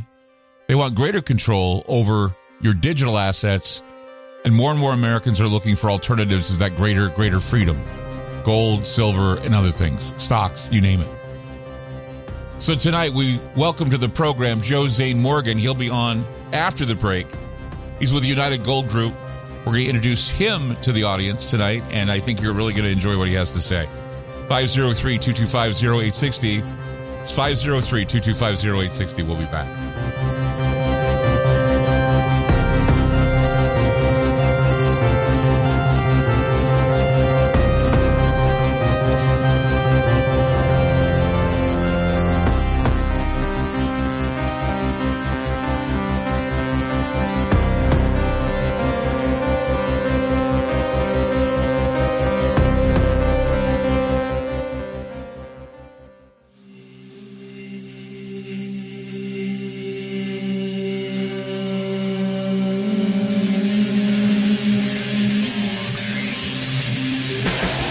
Joe Zane Morgan is the new kid on the block, precious metals specialist with United Gold Group.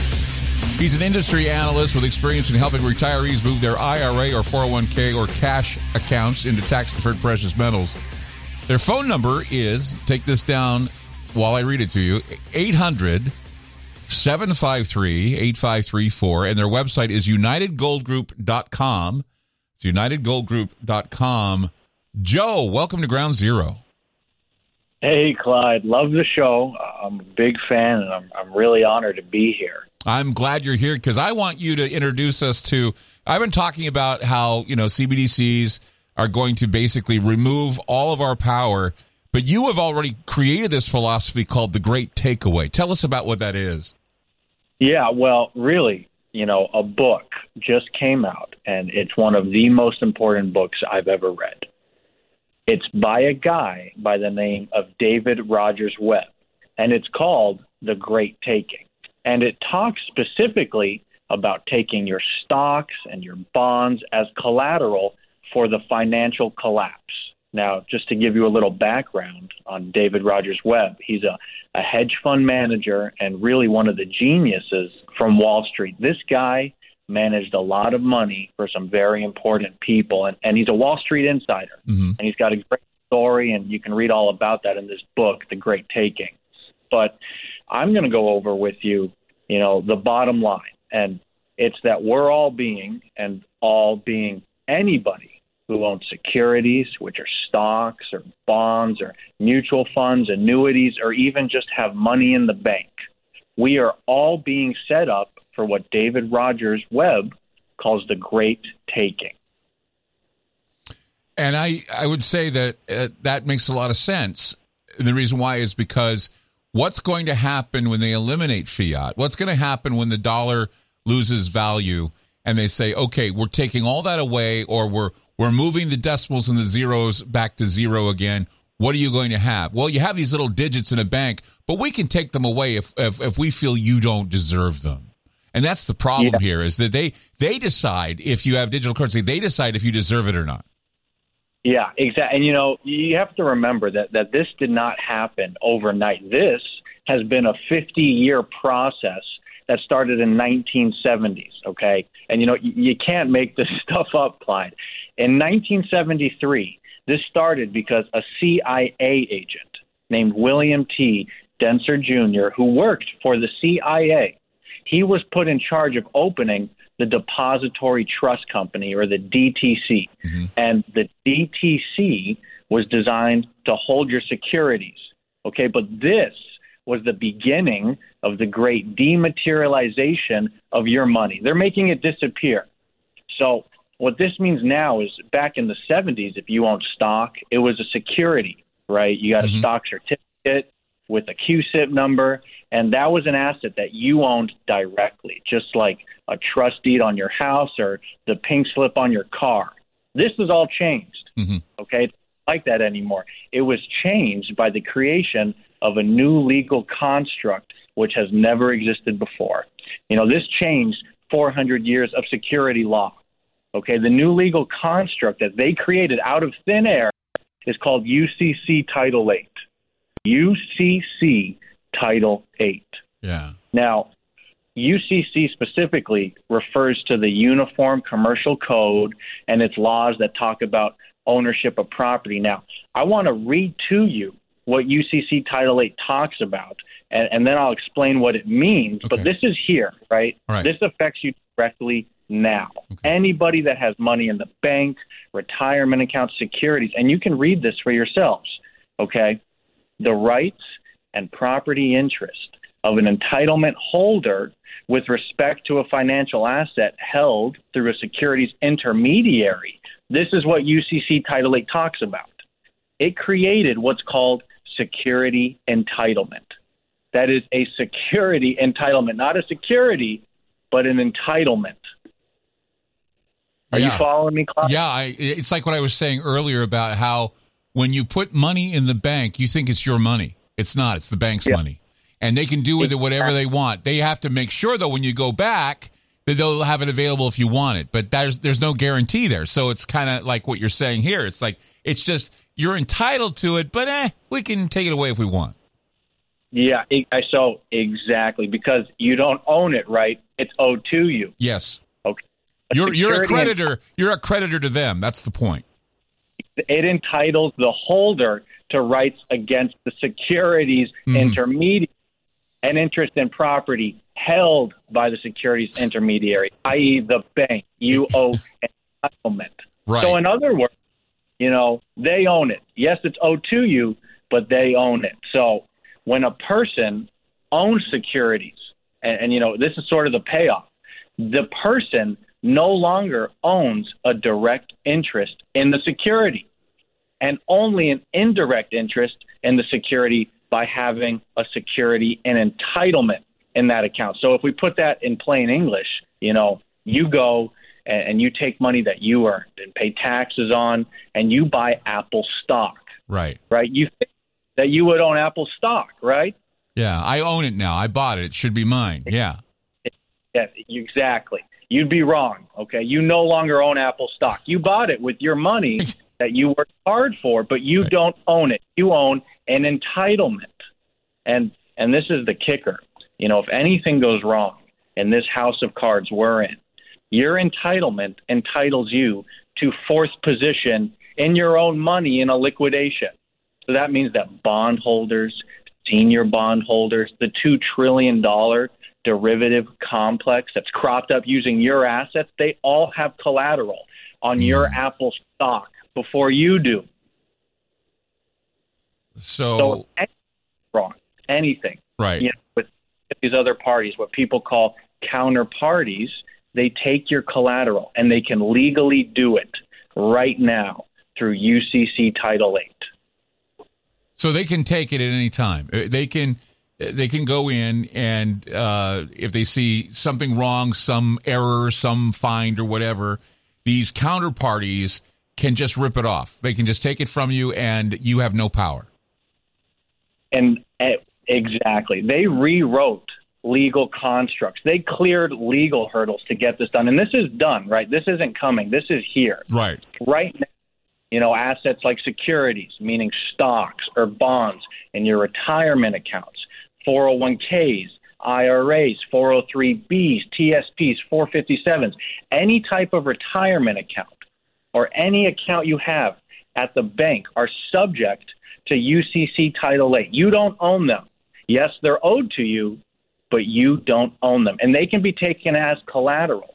They only exist on computer servers, right? Yeah. They're in a commingled environment, and they don't exist in tangible form. So look, if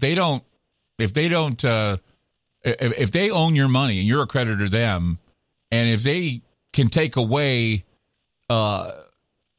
these bonds or whatever you have, this stock, what is an asset that's in tangible form? Yeah. Okay. So your house. Yeah. If counterparties collapse, you still live and own your house because your house is tangible. Right. Your car is tangible. Gold, precious metals are tangible. Cars, guitars, guns, those are tangible assets. Now, these assets are owned by you directly.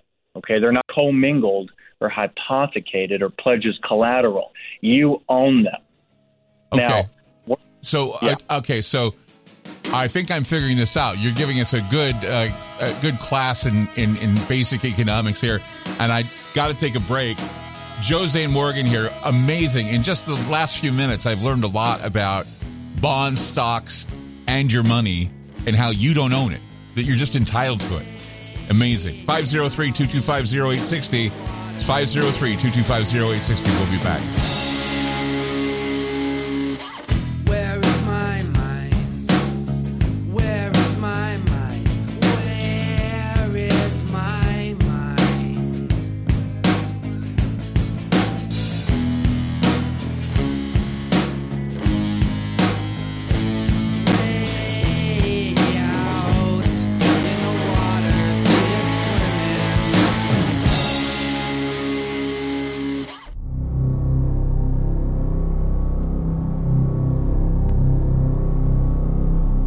Once I built a railroad, I made it run, made it race against time. Once I built a railroad, now it's done. Brother, can you spare a dime? Well, that sounds good. That's a doggone good piece of music, but it don't fit my pocket. There's a great, big, beautiful tomorrow shining at the end of every day. There's a great, big, beautiful tomorrow, and tomorrow's just a dream away. You're not going to raise these children on welfare. Pizza Palace. Is this Mr. Kelly? Yes? Thank you for calling again, sir. I show your national identification number as 610-204-9998-45-54610. Is that correct? Yes. How do you know all this stuff? We just got wired into the system, sir. Oh, well, I'd like to order a couple of your double meat special pizzas. Sure thing. There'll be a new $20 charge for those, sir. What do you mean? Sir, the system shows me that your medical records indicate that you have high blood pressure and extremely high cholesterol. The total is $67 even. $67? Well, that includes the delivery surcharge of $15 to cover the added risk to our driver of traveling through an orange zone. I live in an orange zone? Now you do.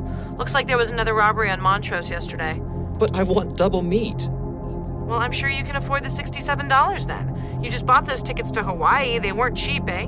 I'll get the Sprout subs. Good choice, sir. Gotta watch that waist if you're hitting the beach, eh? 42 inches. Wow. That's how much? Just between you and me, there's a $3 off coupon in this month's Total Men's Fitness magazine. Your wife Betty subscribes to that, right? Anyhow, clip that and it's $19.99 even. Whoa, looks like you maxed out on all your credit cards. Bring cash, okay? I'm Clyde Lewis.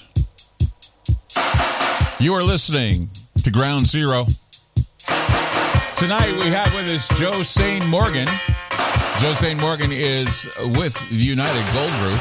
We're going to have him here. If you want to call in and get some information, the phone number is 800-753-8534. If you want to ask questions immediately, call in tonight to the program, 503-225-0860. That's 503-225-0860. Okay, so we were talking about what you own, like guitars and cars and all these things, and these are private property and all that. But we live at a time where, you know, everything is going crazy, and nobody really can figure out what the government's going to do next with money or with anything that you own. So what do we do? Yeah, that's a great question. Well, you know, whether things are being done legally with the government or illegally, the biggest constitutional protection that we have is private property that you own directly. And that's exactly what we here at United Gold Group try to give people, property that they own directly, like gold and other precious metals. Sure. And that's because gold has been the best store of value for over 10,000 years. And one of the best testimonies of what you can do right now is what the central banks are doing. Central banks are buying up more gold than ever before. So, I mean, if you really zoom out and you look at what they're doing, not just what they're saying, they're printing money.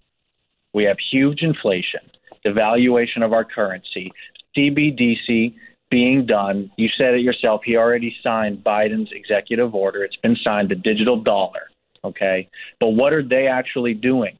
All over the world, not just in the U.S., but all over the world, central banks are buying more gold than ever before. They're selling you the fake stuff, right? And they're buying the real stuff. We actually had a listener who called in, I think it was last hour or the hour before, saying, what are we doing? They're buying up gold. They're buying up silver. And I says, well, listen, if you're going to play 21 or blackjack in Las Vegas, you're going to play like the dealer plays.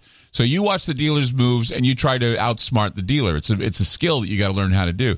Same thing with this. If you're seeing these people, if you're seeing the central banks buying up gold, they're buying up silver, what should you do? You should probably do the same thing because they know something you don't. Am I right?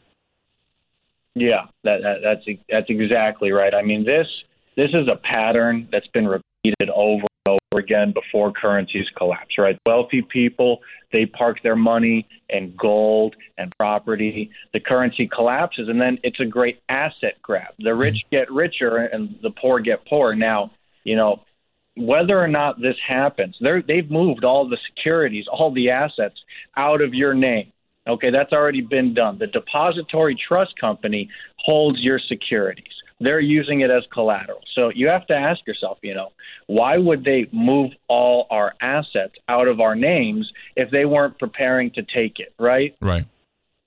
Yeah, this is not fair or natural, but it's all being done through a legal construct. Some lawyers, probably a team of 1,000, they went to work creating UCC Title 8, and they got it on the books. It's already done. This has happened. You're behind the 8 ball if you haven't taken steps already, because it's a legal construct. It's legal, right? There's a big difference between it being about humanity or fairness. This is legal. This has been created already. They don't even need to go to court. They can just take the collateral. That's what happens in a collapse. That's even more darker than I thought. I mean, it's like, what do we have? What are we going to hold on? In fact, Debbie in South Carolina quickly wants to talk to you. Go ahead, Debbie. Hello? Go ahead. You're on the air quickly. Hey, yes, I'm retired, and so my money's in like an IRA. And if they can, I went to my financial guy last year, and he wouldn't convert my money over to gold. He kept trying to push bonds, but I wouldn't do it. So I just have mine like cash. But if I live in an apartment, so I don't have any way to protect physical gold. Can I still convert my account to gold? And if I did that, could they still take that gold? Great question, Debbie. So absolutely, you can convert your IRA into physical gold. We can handle we do all the logistics, we handle all the paperwork, and we can actually get that physical gold stored at a private vault outside the banking system so that they can't take it with the click of a mouse, right? Because it's physical. So we could absolutely move your IRA out of the computer server it's on into physical gold, tax and penalty free.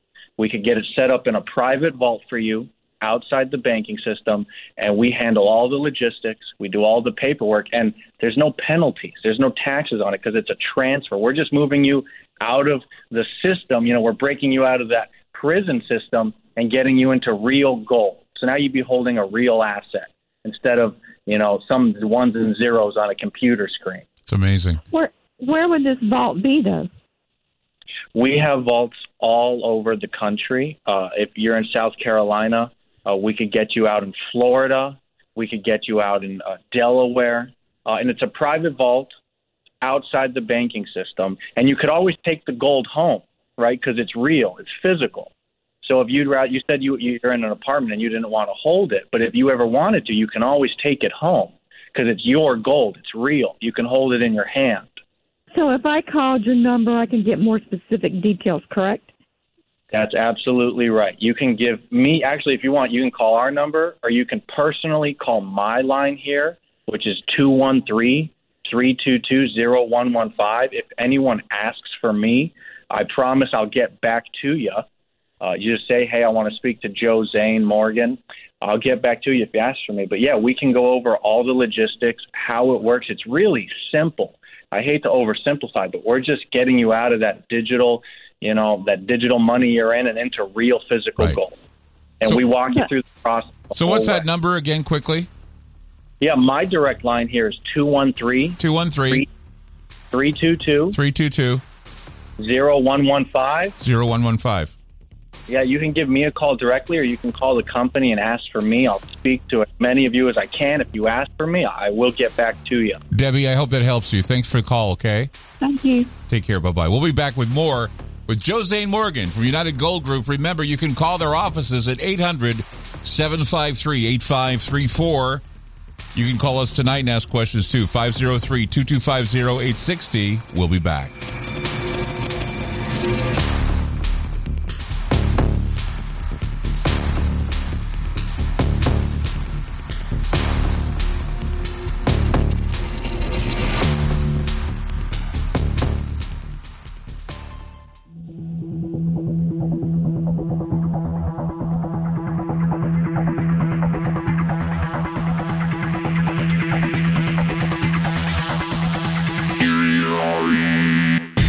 Zane Morgan with us tonight at Ground Zero, precious metals specialist with United Gold Group. Remember, UnitedGoldGroup.com, or you can call 800-753-8534. You know, listening to this is a big education for me. I mean, I'm glad that we were able to go over this because, one of the things is I don't think people realize how vulnerable the money system is right now, with the governments going their separate ways, doing biometrics now, where Australia's starting their biometrics IDs for banking.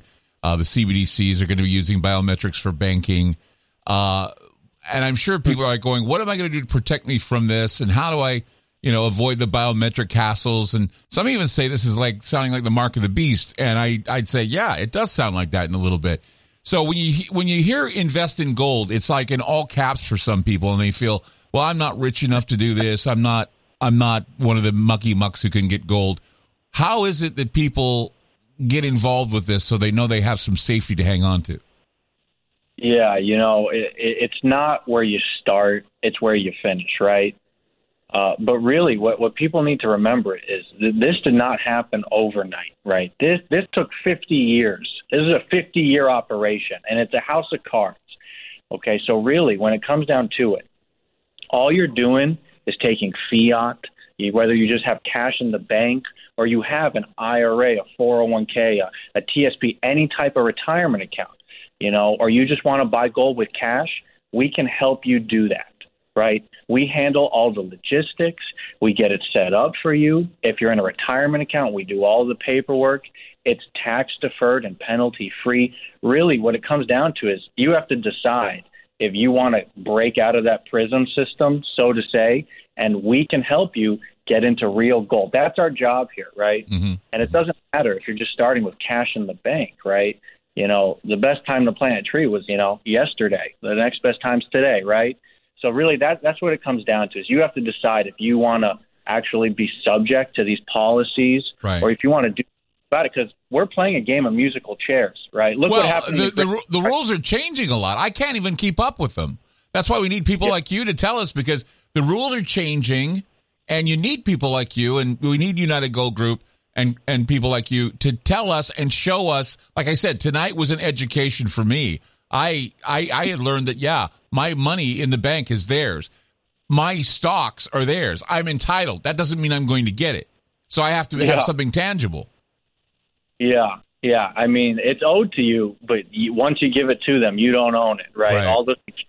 You don't hold your certificate, so you don't own it. Right. But like you said, the rules are changing, so you have to be proactive, because if you're not, you're just going to get further and further behind the eight ball. So you really have to protect yourself while you can. Right. Okay, I mean, even in the Great Depression in the 30s, even wealthy people lost their money.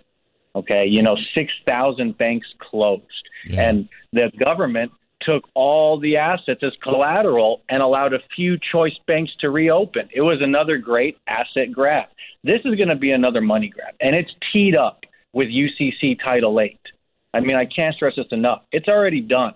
They don't have to go to court. With the click of a button, they can take it as collateral. It all exists on computer servers.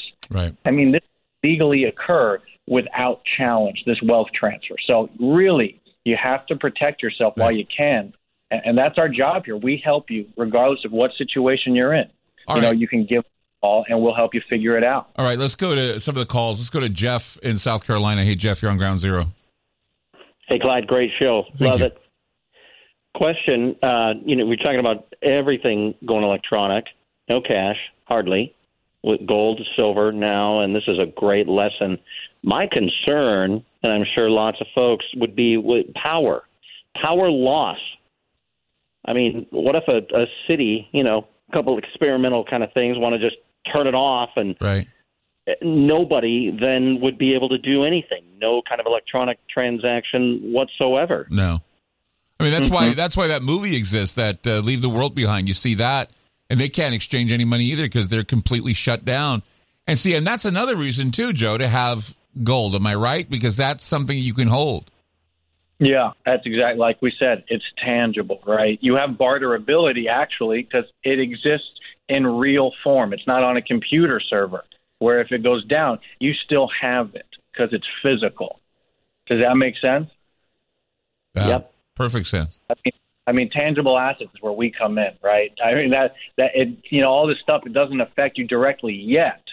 But with what they've done, it's real. And they can take your money, or like you said, the power could go off, and they could take all your assets to pay their debts. Right. So you really need tangible assets. Yeah, imagine being a creditor going to the bank and saying, I want my money back. I'm sorry, we lost it in the great blackout of 24. Great. You believe that? I would die. That would be horrible. I mean, Jeff, think about that. You just brought it up. I mean, the great blackout of 24, and everybody's assets were gone, or everybody's money was taken from them because they could not pay back the debt. And if they did, they had to pay like maybe pennies on the dollar. And in the meantime, people who had gold and silver still had retainable assets. Well, I think about that all the time because there's many, many places you'll go now, notably, concert venues, a baseball, football game, whatever, at a large stadium. Right. They're all cashless. If your card, for whatever reason, doesn't work at this point, that's it. Yeah. And you have nothing. Yeah, that happened to me at the Dairy Queen. It was horrible. I felt really embarrassed. I heard your story. So, Jeff, I appreciate the call. Thank you so much. So quickly to Frank in New York. You're on with Joe Zane Morgan. Go ahead. Yes. Did you say Frank? Yes, I did. Go ahead, Frank. Oh, thank you very much. I'm really interested in knowing with the collapse of the banking system and they can go in and claim all your assets as the banks fold one by one. But let's say if you have tangible assets that you put into safety deposit boxes, for example, can they take those as assets too? Yeah, well, you want to be careful, right? Because, if you just look this up yourself, legally speaking, safety deposit boxes are subject to the same policies that the bank is, like UCC Title 8. That's why when we get you physical gold and you want it in a vault, we get you a private vault that's not commingled and it's outside the banking system. Or we can always ship you the gold directly so you're holding it in your hand, right?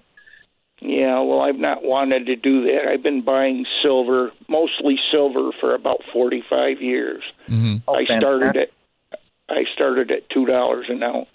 Well, do you want to talk to Joe privately about this? Maybe he can help you out. Yeah, I caught the number and wrote it down. So fantastic. I'll probably give him a call because right. I'm interested. I want to protect that. You bet. We also, when before all of this hit, we took all of our assets that we had, paper assets and so forth, retirements and everything. We withdrew them about 10 years ago and paid off everything. Well, that's good. It goes to show you that works. I appreciate the call. Thank you. Anything else you want to say before we go, Joe? Yeah, if I'm like to leave people with something, just a quote I love from Tom Longo, he says that people always say that people cheat, take it from themselves, wolves, and wolves, and when the wolf gets angry, they do something. Your phone's breaking up, man. I'm so sorry. Your phone's breaking up, man. I tell you what, we're going to have people call in at 1-800-753-8534. It's 1-800-753-8534. Joe, this has been the most educational moment on my program, and I owe you for that. I appreciate that from United Gold Group. It's my pleasure. Thanks so much, Clive. You bet. Take care. That was a great informational piece. Remember, call United Gold Group if you want to get educated, because that's exactly what they do. That's why I love them. That's why I talk with them all the time. 1-800-753-8534. That's 1-800-753-8534. Remember, keep your mind where they can't get at it. You keep it at ground zero. Good night.